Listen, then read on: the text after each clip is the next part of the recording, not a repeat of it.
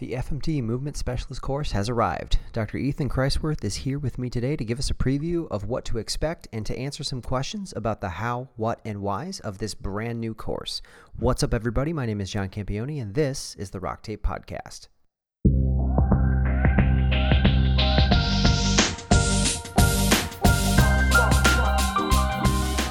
All right, I am sitting here having the privilege to talk to Dr. Ethan Kreisworth. Ethan, what's up, man? What's up, Johnny? So glad to have you here, my friend. Love having you on. Love chatting with you. The thing we are here for today is actually kind of a little quickie as far as podcasting. We've gotten a chance to talk to you and profile you and your career, but one of the biggest things, especially coming from you, since you are one of the people who is getting this off and running, is we have a new course. And I always love talking about our new courses, especially right before we start to really fully launch them. We've had a couple going on right now. So we have a new FMT Movement Specialist course. The biggest question that comes up when people hear about that with me is, why did we start a movement course? Why do you feel that Rock Tape needed to have kind of a movement screening course? That's a good question. I think to better communicate the ability that not all movement assessment and screening is mechanical. And what we see currently out there is we see a lot of mechanical screening and mechanical assessment, meaning that mobility, stability, how we could change those things, how we can intervene, how we can do better with those screenings or those outcomes from the screenings. All great stuff. Bottom line, mechanical, great stuff. I've taken, many people with Rock Tape have taken FMS, SFMA, DNS, PRI, all the good movement screening courses that are out there. I'm sure there's plenty more, PES, CES. I can't name them all. But what we want to add and what we want to kind of bridge the gap with is understanding the person, as we always do with Rock Tape. So what are the other factors that can intervene with screening? Brain, for instance, and within brain, we're talking about personality types. Wow, what a thought.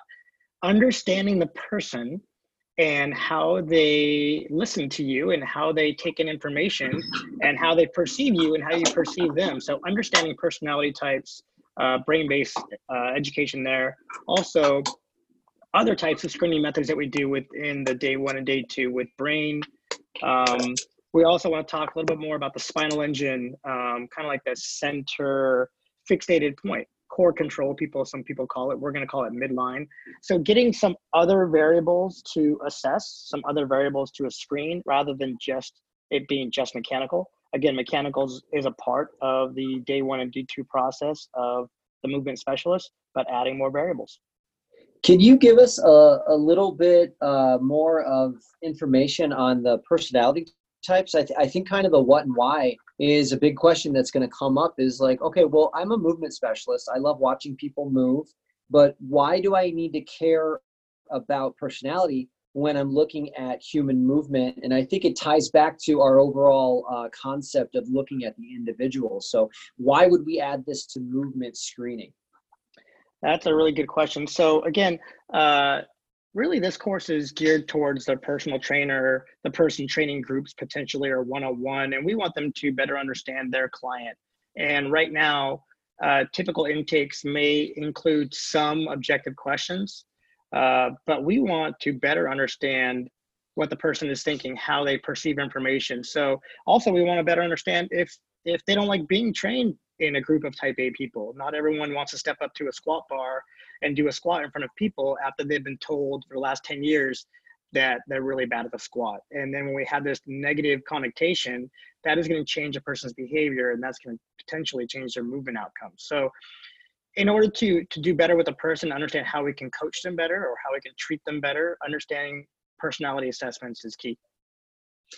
Very good point too. And I've done this, if anybody who's listening out there went to Rockstock, we had a lab where we talked about personality, and we did I'm forgetting the name of the personality test, but we did the color coordinations into it, and it told you a great deal about your personality. And that's a big point that Ethan made there, is just you want to understand this to help make your individual client a little bit better, a little bit more focused on their individual goals, I think. Would you agree with that? Yeah, the test is called True Colors, and there's a lot of assessments out there for personality testing, but at least it's an in to understand whether True Colors is the best test to use or all the other tests that are out there to understand personality types. We feel it's important in the screening process and the assessment process that we have a little bit deeper dive into who we're talking to and what they respond to, and ultimately what they don't respond to well. When somebody doesn't respond well to information given to them, then we're going to have a lot of things happen. Yeah, that's really important too. But what do you say to someone who's like, I don't know if that interests me as a trainer. I don't really want to become, someone's psychologist. Maybe they're misinterpreting our plan for using a personality test. How do you respond to that when someone brings up that comment? Yeah, and then just to clarify, that's just one small portion of the FMT movement specialist is understanding a person and their personality types. And I would agree. Not everyone wants to deep dive, and this is not a deep dive. This is just a better understanding of who you're speaking with. And I think if you're a great communicator and a good coach, you would want to know how this person is responding this day and what words you can use and what words you shouldn't use or phrases you shouldn't use to motivate your client or your team or your patient that day. So I think if they don't want to understand that, then they may be missing a little bit of piece of the puzzle there. And the puzzle is large, right? We, in this class, we talk about dynamic systems theory, and we talk about all the subconscious efforts that can really help a person move a bit cleaner or maybe a bit more efficiently. And that's really what we talk about is the ability to move efficiently. And those efficient movements are not all mechanical. They're midline controlled, they're brain-based controlled, they're personality control, their threat control. There's so many things to learn about that I hope we do a good job in screening out within this 2-day course. Yeah, I think that's a really important thing to remember is that's not going to be the entire day of day one, for instance, is just talking about personality traits and something like that too, is you move in this course and we get you guys moving. So for those of you who are a little bit more biomechanical lovers out there, tell everybody about kind of the stuff that we address from kind of that midline stability perspective, because this is stuff that I really didn't know about until you and Steve kind of presented this last year for this course, different things like the Bunky test and looking at midline stability. So give us a little bit of a preview of some of the things to expect when you're going over that aspect of course.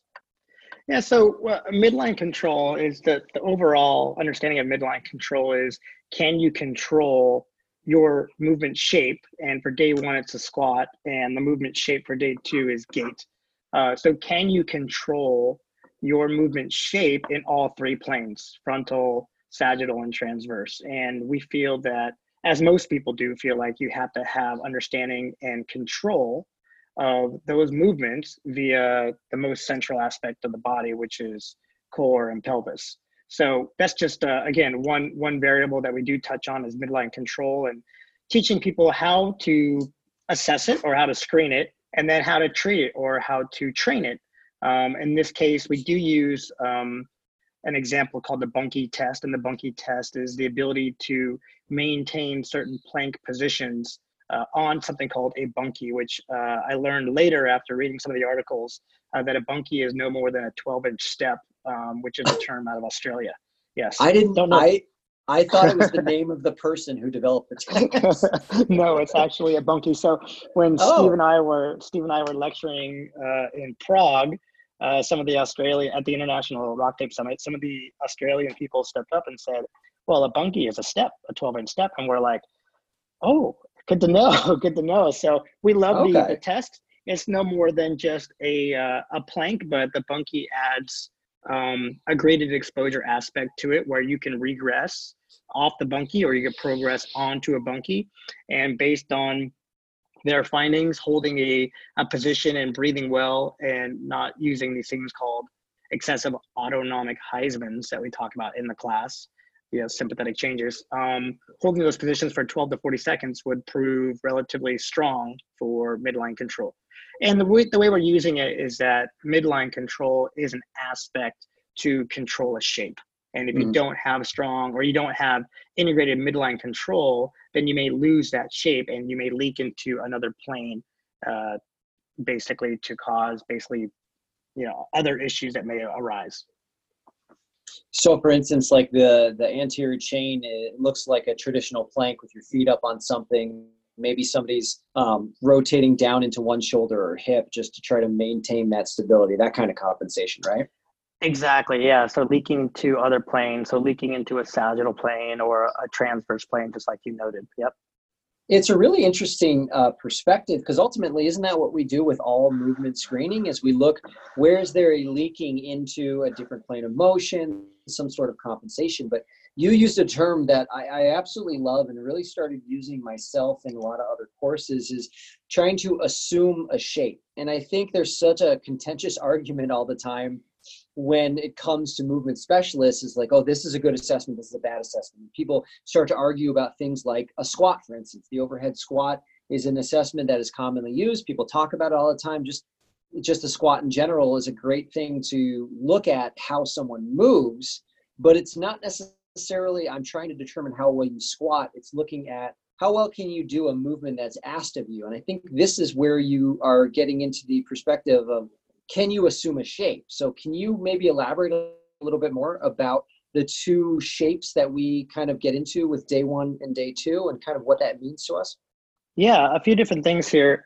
We like using the word shape because shape is non-threatening. So in my opinion, or in our opinion, maybe Capo's too, is that if you are told, if you come into the gym and your screening is going to involve a squat and you've been told for the last 15 years, 10 years that your squat sucks, already you're on threat.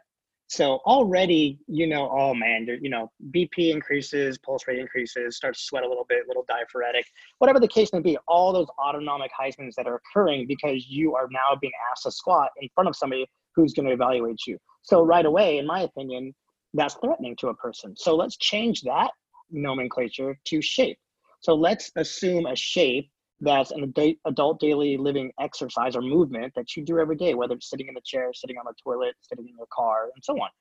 So that perspective right away can help somebody understand that they could downregulate their threat process just by changing the word.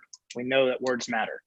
Secondly, the shape, the squat for day one, it could be any shape. It could be a toe touch. It could be reaching for something. We wanted to choose something that was fundamental in daily life, and the squat was it. So very important movement. But then again, it doesn't need to be this perfect, toes forward, knees in perfect alignment. We use all those parameters, but we want to assume somebody how they would squat without weight. So we're not talking about loaded weight or going on like the bar here.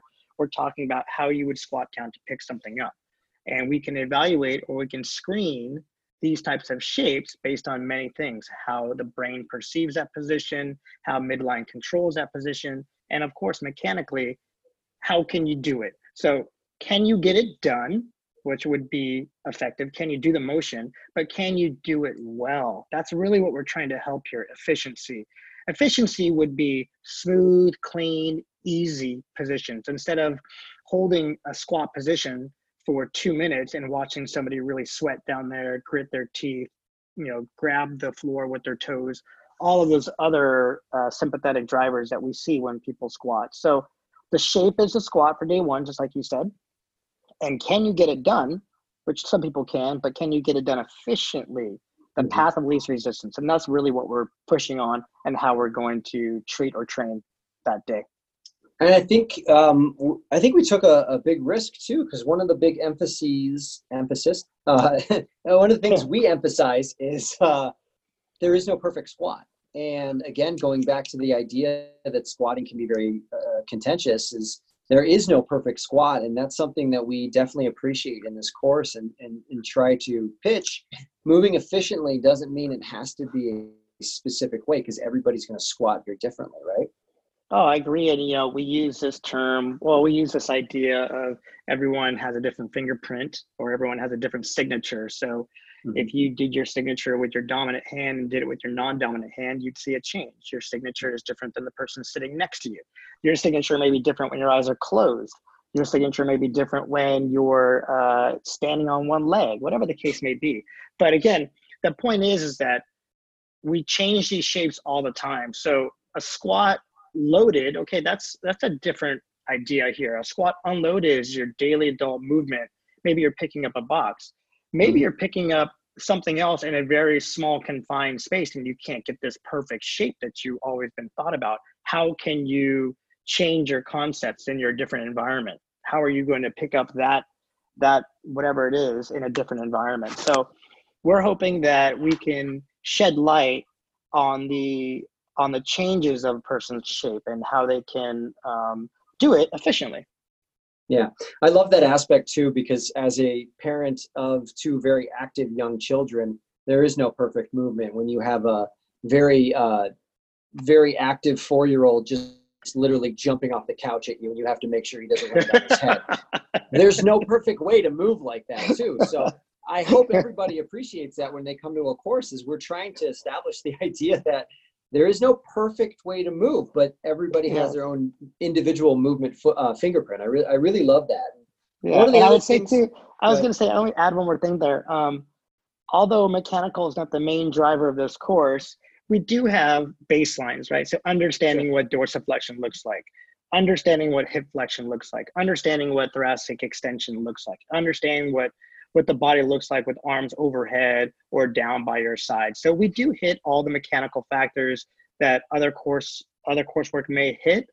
We just want to add to it. And that's why I think this is such a great way to bridge the gap, is adding to your current knowledge that you've learned from other screening courses, or if you haven't taken other screening courses, getting the information from RockTape to use with your client.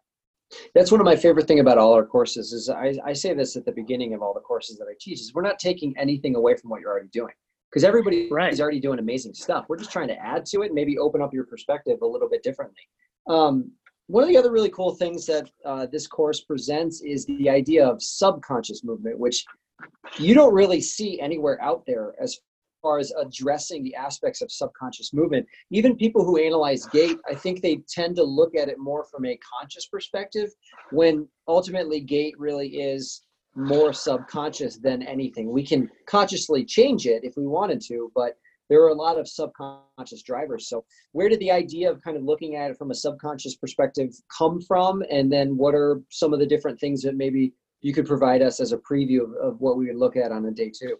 Yeah, you just said something really key right there, is that although gait is subconscious, as long as you can ambulate, and breathing, which is another variable that we screen and assess on day two, is that we can influence it, right? So we can make the subconscious conscious by just becoming aware of it, to treat it or to train it or to analyze it.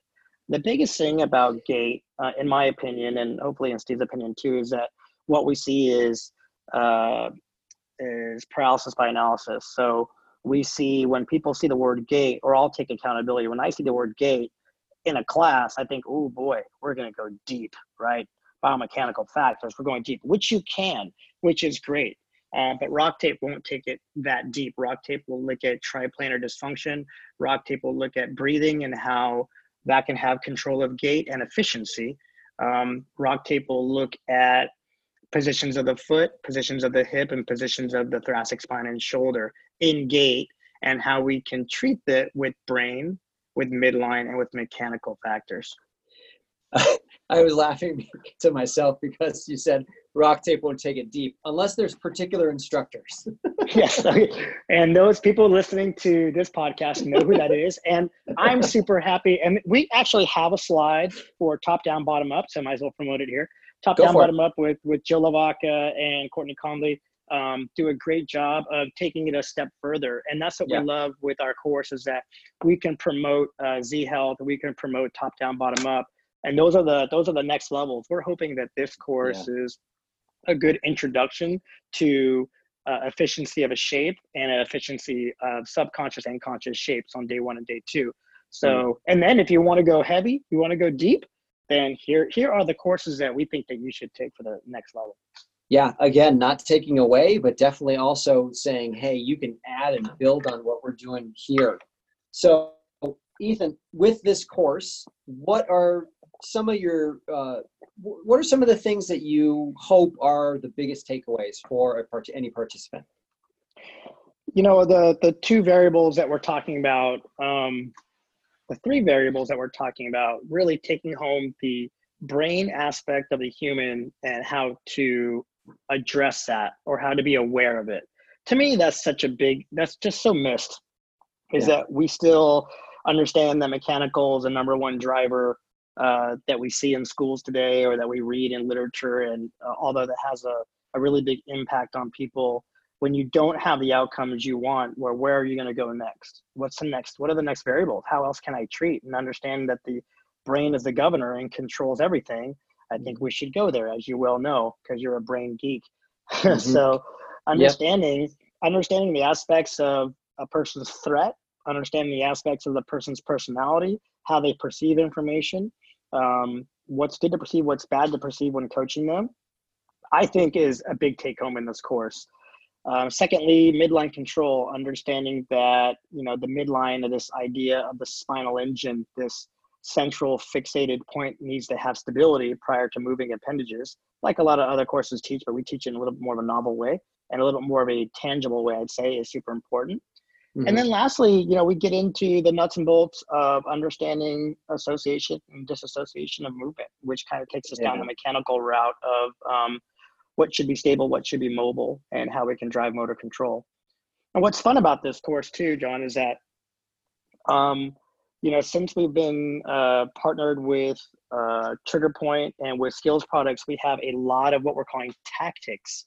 Tactics would be basically what are the other tools we can use to make somebody move better, whether that's foam rollers, spiky balls, smooth balls, rock band flex, vibration rollers, small vibration rollers. We have so many cool tactics that we're trying to use to influence a person's shape. So the course itself is super fun because everyone gets a lot of product, and we can kind of learn about these products and what they're used for out there. Yeah, I love that too. Is I thought we gave away a lot of cool goodies at a lot of our other courses. Our movement screening, movement specialist course, you guys go home with like an entire kit. So like a mobile personal training kit, basically. We need to give them bags, I think. I've noticed a lot of people walking out with huge stuff. Yeah, that's so true. So what I really like about the course too is that since we do like to look at all the products in the market and what we have for them, we can change the intent of a product. So changing the intent of a foam roller, people think that the foam roller is just for soft tissue manipulation and things of that, tack and stretching tissue. But we could talk about the foam roller being a visual aid. We could talk about a vibration roller being a stimulus, not just to break down, quote, adhesions or fascial disruptions and things of that nature. So we can use a spiky ball to increase input into the person's skin. So there's a lot of ways to change the intent of the products that are on the market. And again, disclaimer is that you can use whatever products you want. And that's where I love Rock Tape, is we're not here to drive these products. We're here to tell you why and what is the education behind all these products out there today. Yeah, I love that too. It's like, we're not trying to push product on you, but hey, you're going to have these available products for you as well too, as long as you understand the concepts, which is really ultimately where all the FMT classes are in conjunction with one another. It's conceptual, and we want you to really understand that concept. So it's a little weird I don't fully understand this, but we've had some courses out, kind of like a soft launch. Hard launch really next year, is that correct? So you're going to start to see more scheduled courses on the website a little bit more. There's some right now. Exactly right. So we wanted to kind of soft launch to get more feedback through people taking the courses.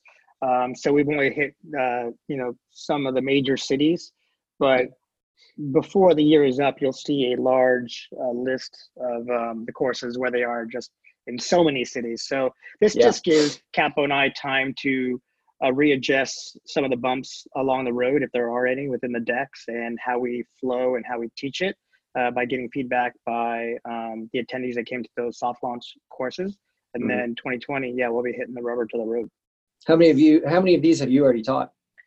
I probably taught 3 or I think maybe 4 now, and I have a few more this year. So by the end of the year, I'll probably teach about 8 of them, I think, total. Yeah, and for the launch that we've already had, that's a lot. So yeah, you're constantly pulling out a lot of feedback. Capo and you are constantly working on this stuff, trying to refine it. So I definitely thank you for that, my friend. Ethan, let everybody know where they can get a hold of you if they have some questions about this course or any of the other courses. Sure thing. Ethan@rocktape.com still works, so you can email me there if you have questions. My Instagram handle is dr.kreis, and then you'll see Dr. Kreisworth. I should change that. It's pretty ridiculous now, right? It does come up pretty quickly, but yeah, maybe you should be like Jiu-Jitsu doc or something like that. Yeah, I should change that. So Dr. Kreisworth is my Instagram, and you can send messages to our Facebook site, our Medical Pro Facebook site. I'm on that a lot and trying to answer questions and give tidbits of information. So our Facebook site is great to get information from as well. So those should be 3 good locations for you. Yeah, I second that definitely with the Facebook page and just trying to get a hold of Ethan. But if you're looking for a course in your area, definitely check out rocktape.com for the movement specialist course. If you're interested in maybe even hosting a course, Ethan is somebody you can actually talk to about that as well too. So Ethan, thank you so much for giving us this preview of this awesome course coming for us in the near future. But again, if there's some out there, maybe you can catch Ethan teaching it and doing his thing. Thanks, John. Appreciate you, man. Thank you, sir.